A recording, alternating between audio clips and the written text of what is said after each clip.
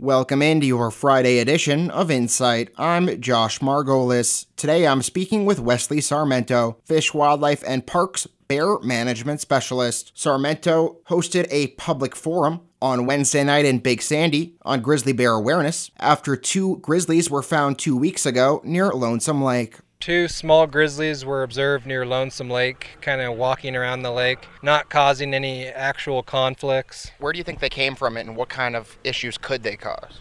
My guess is they came from the Marias River. The main issues that they could cause is coming near houses to get things like grain spills or animal carcasses. Where do you think bears could go from here? I mean, should people along the High Line be just on the lookout? People all across central and western Montana should be on the lookout to encounter bears at any time.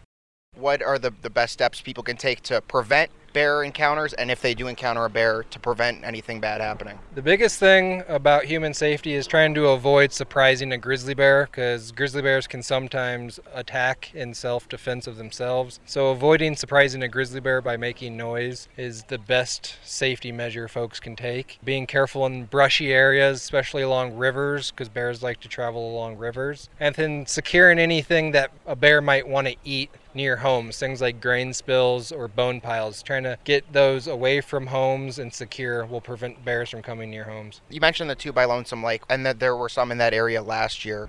Any other bear sightings sort of in this general vicinity? There was our first sighting of a grizzly bear in the Big Snowy Mountains last week. And you talked about bear spray versus firearms. Why is bear spray perhaps more effective? Bear spray has been shown to be more effective because you don't have to be super accurate in a stressful situation. Bear spray comes out as a cloud. Also, with bear spray, you don't have to worry about shooting your friend because it's non-lethal. You don't have to worry about injuring your friend with a gunshot or yourself with a gunshot. So what's the proper way to use bear spray? Because we talk about bear spray, but sometimes people, in the moment, they might not know how to use it. Best way to use bear spray is, first of all, have it accessible, have it on your belt, not in your backpack or truck. Get it out. You want to point slightly down. Bear spray can go out to 30 feet, so start spraying before the bear gets to 30 feet. Start spraying when it's at 35 or 40 feet. And then also do about 2 seconds of spray at a time so you have multiple bursts if you need it.